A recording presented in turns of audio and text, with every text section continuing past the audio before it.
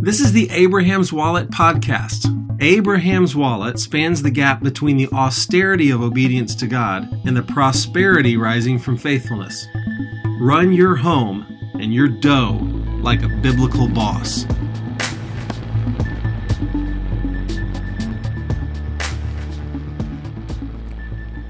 Welcome to the modern era, a time when Americans carry $1.4 trillion in student loan debt, accruing $2,858 of additional debt every second. Can you believe it?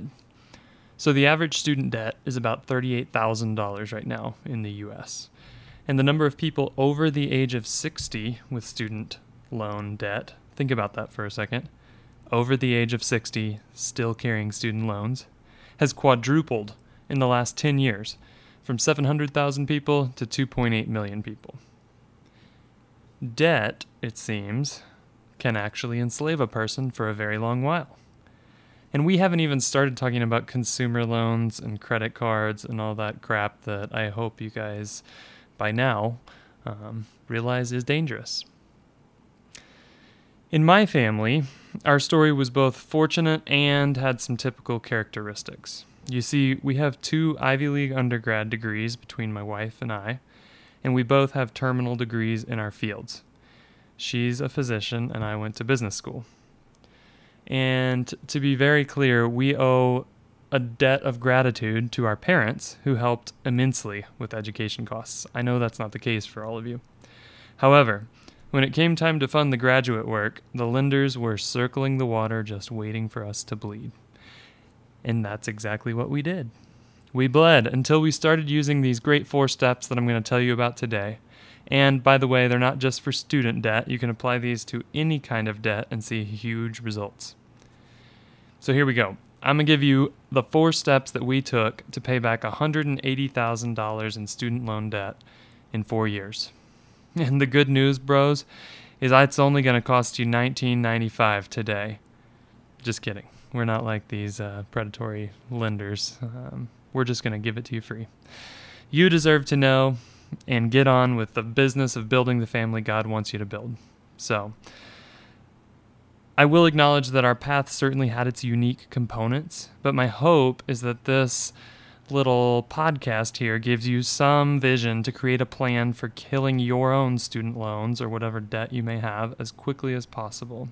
And with all the firepower of a Mexican luchador leaping from the corner turnbuckle with a Bowie knife in his teeth and a pit bull under his arm.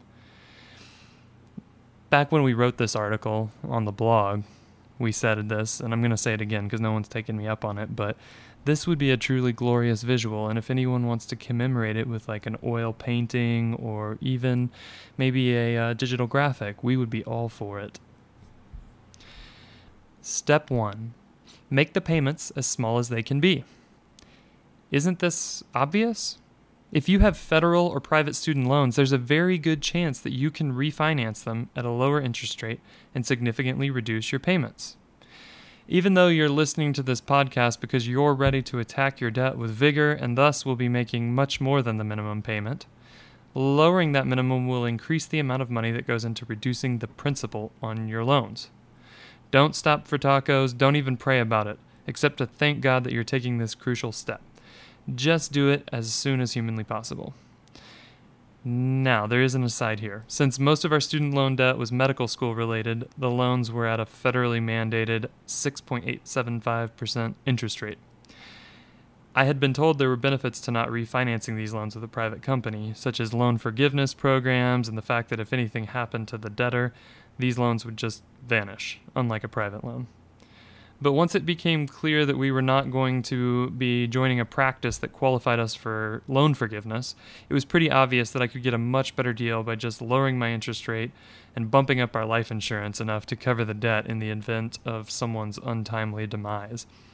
So regardless of your debt type, do a quick check to make sure you won't kill any important benefits by refinancing. There's things like the REPAY program and income-based repayment. But also, as we did, be sure you're not dragging your feet for the sake of a benefit you're not going to ever use. There's a few great options when it comes to time to refinance your student loans. And that time is now. Did I mention this? Okay. The company we used is called Earnest, and I love their rate calculation algorithm, which focuses not just on your credit score, but on your actual habits. It's kind of cool, and it works like this. You connect your accounts just like you would with a budgeting tool, such as Mint, and then Earnest goes and looks at your lifestyle and spending habits and sometimes finds that your actual risk profile is a little bit higher or a little bit lower than your credit score would indicate. Because we tend to live well below our means, they could see that we were going to have no trouble paying their silly minimums, and they gave me the best possible rate, which was less than 4%. And that's way better than 6.875%. Right?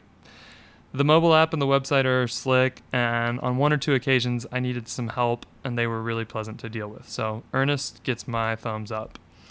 There's another option called SoFi. SoFi spans a broader spectrum of lending and wealth management, so they might have what you need if it's missing from Earnest, different types of loans and such. I have friends who are clients of SoFi, and they say good things, and their rates are comparable, but my recommendation comes secondhand, so I haven't used them. So take that for what it's worth. There's quite a few other options out there, so do a little bit of shopping.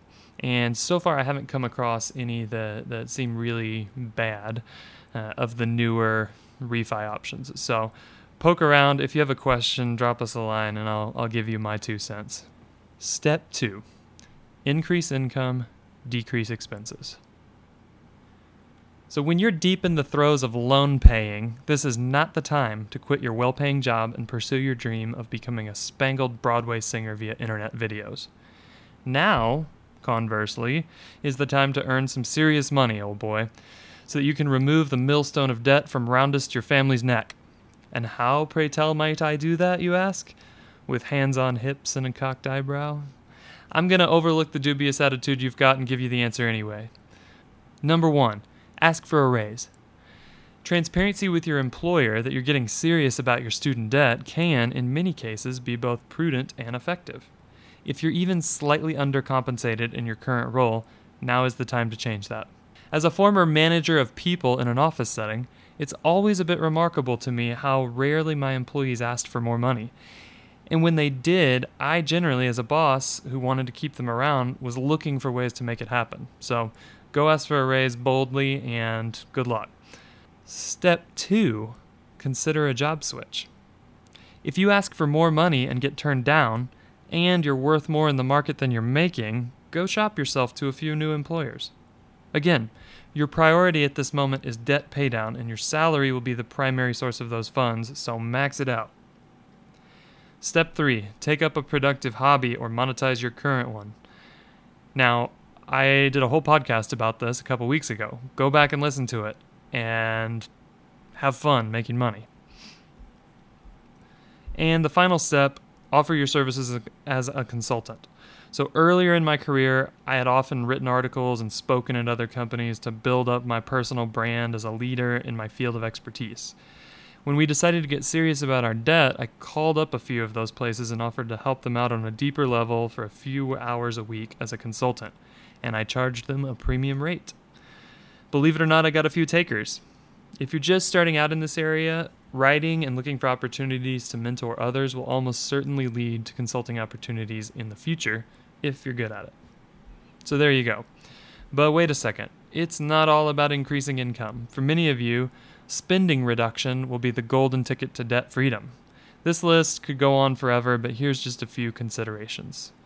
Number 1, you need a budget. If you've spent more than 5 minutes in my presence, I've probably talked about a budget with you. But even thinking about paying down significant student loan debt without a budget is crazy talk. Number 2, chop your grocery bill in half.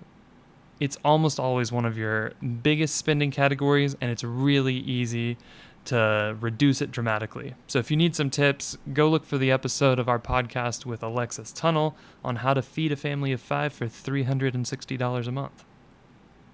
Step 3, do a quick subscription audit. Do you really need HBO, Netflix, Hulu, and cable TV? I don't know if you've ever heard of cable TV, but it's something that was popular about 20 years ago. In fact, you need none of those.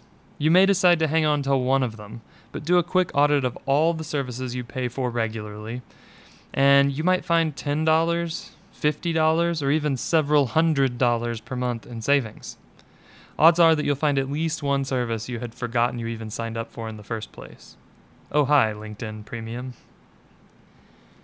And my last tip here is take some spending breaks. Here at Abraham's Wallet, we do a thing every February called Lodo Feb, where we just suck in the belt as tight as possible.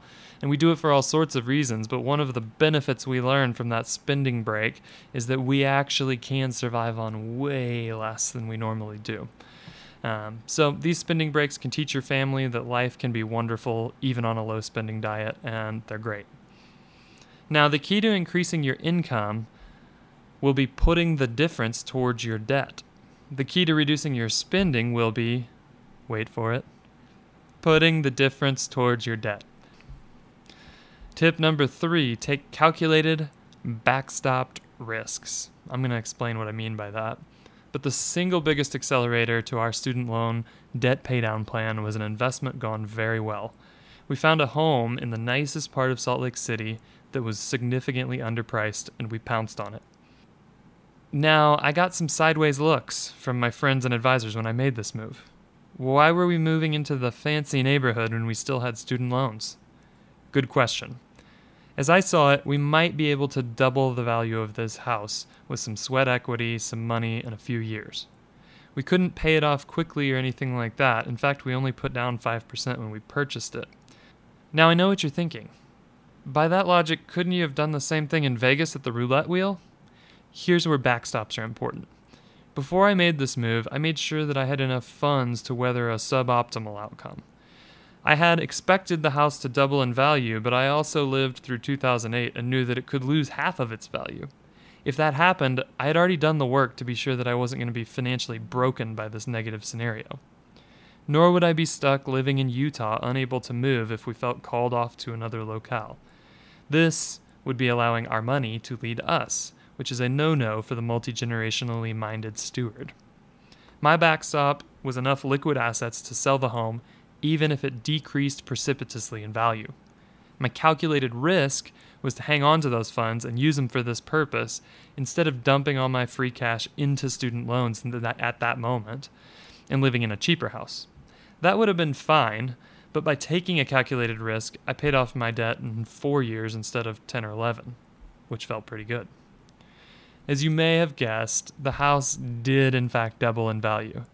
We did a combination of DIY and professional renovation work to make it great, and the result was we were able to pay off the remainder of our student loans, car loans, and most of the cost of our next home with the profits from the sale of this house. And here's the last one. Don't push pause on life.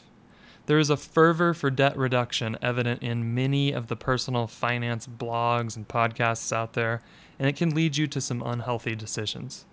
Avoid that path by keeping your eyes set on what is truly valuable.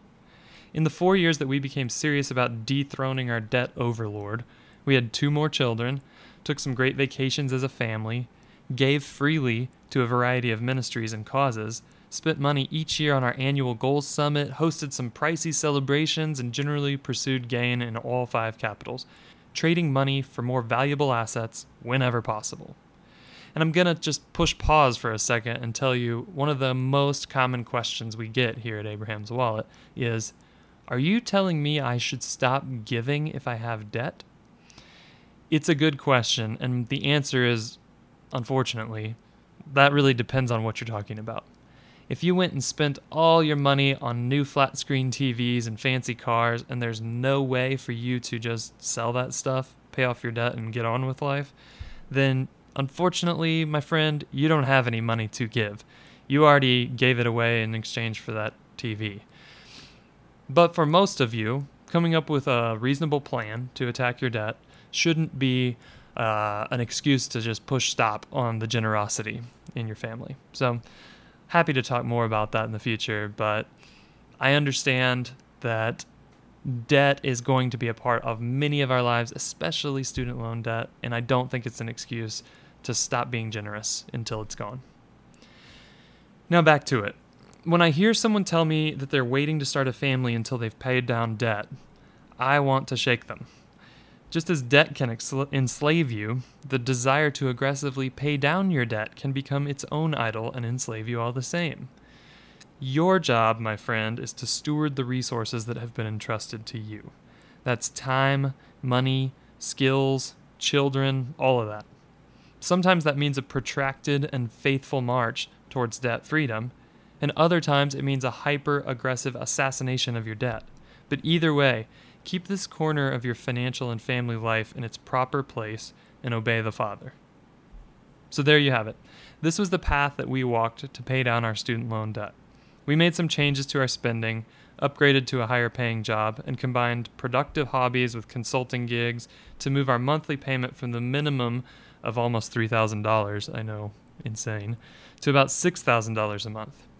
Clearly, not everyone can pay $6,000 per month, but not everyone has $180,000 of student loans either.